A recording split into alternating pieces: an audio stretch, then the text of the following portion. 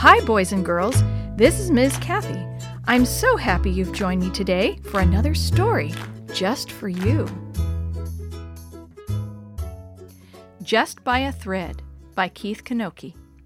Gladys and Lottie were excited. This was the weekend of the revival at the Monte Vista Church. Pastor Thurlow had announced that a visiting minister from Philadelphia was going to be speaking on Bible prophecy and the end of the world. Gladys was looking forward to seeing her friends and listening to the good gospel music. Lottie liked the preaching, but especially enjoyed the wide variety of delicious food at the potluck. The hours of that day moved on at a snail's pace. Both girls were eager for sunset and the meeting scheduled for 7:30. Bessie Wright was a stern mother. She would tolerate no monkey business from her girls and had given specific instructions that they were to be washed and dressed, ready to ride to town no later than 6:30. Neither of the girls needed coaxing this time. In fact, Gladys and Lottie were dressed and ready by 4 o'clock. Both were clean and crisp in their white dresses, with full skirts to the ankle.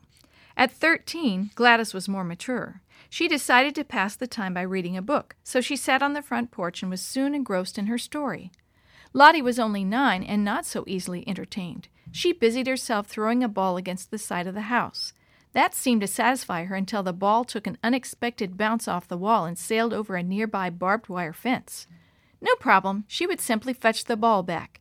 She maneuvered her way through the fence, got the ball, and was attempting to return when a terrible thing happened. Her beautiful white dress caught on the sharp wire and ripped. A huge triangle-shaped tear slashed into the soft white fabric. Lottie began to cry. Gladys put down her book when she heard crying around the corner of the house. She quickly ran to her teary-eyed sister and tried to comfort her. "Now I won't be able to go to the meeting at the church," Lottie sobbed. "I don't have another dress, and this one is ruined."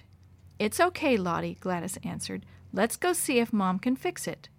The girls made their way into the house and explained the problem. Mother was upset. It was nearly sundown, and there was simply no time to mend the torn dress. And Lottie had no other Sabbath dress. She would have to stay home and miss the revival. Gladys tried to pin the tear with a safety pin, but it didn't work. The rip was too big and too obvious. There were tears in Lottie's eyes as she watched the rest of the family head for town in the revival meeting.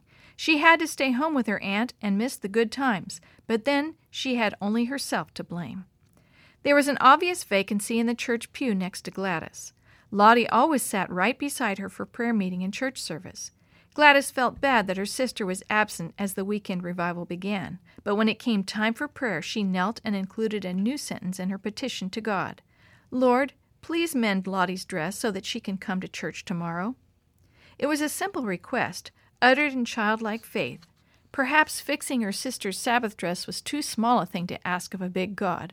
After all, God was probably only concerned about the big problems, like keeping planets in their courses or helping control the weather.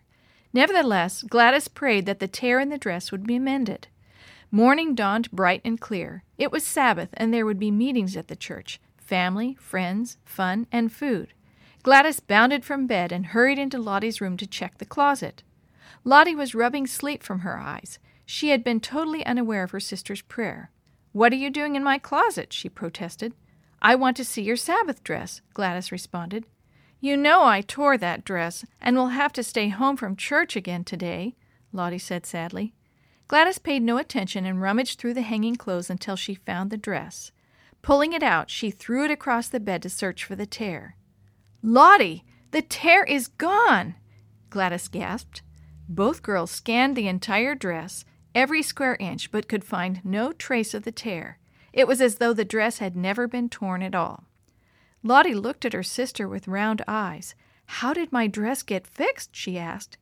"I don't know," Gladys responded in disbelief. "I prayed for God to mend it. I guess last night he did." Gladys clutched the dress and ran downstairs with Lottie close behind. "Mom! Mom!" Gladys shouted. "The dress! Lottie's dress has been fixed! The tear is gone!" Mother was sitting on the sofa talking to her friend Mavis. "Let me see the dress. I didn't have time to repair the tear yet," she said.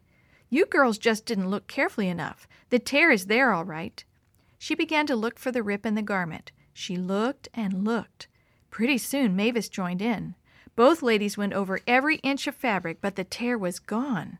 It had vanished. There was absolutely no sign that the Sabbath dress had ever been damaged. It was just like brand new. "What do you make of it?" asked Mavis. "I don't know," Mother said quietly. Gladys couldn't keep silent another minute. "Mom, last night at revival, I prayed that God would mend Lottie's dress so she could go to church today, and God answered my prayer."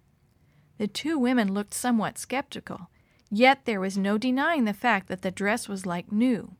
Maybe God was in the business of answering simple, heartfelt prayers. Maybe God could mend dresses better than the best seamstress.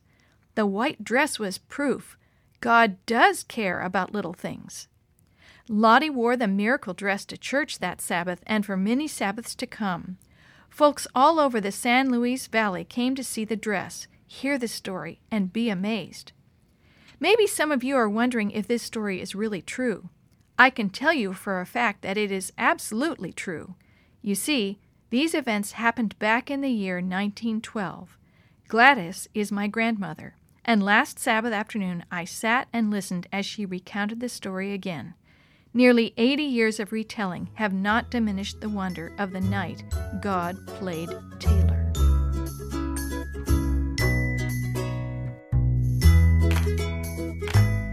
The story you have heard today is from God's Greatest Stories, written by various authors and compiled by Randy Fischel, and used with permission from the Pacific Press Publishing Association.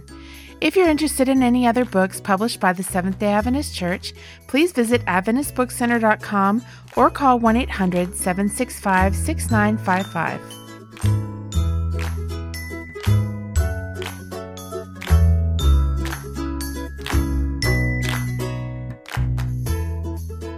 This podcast is a production of the Carolina Conference of the Seventh-day Adventist Church.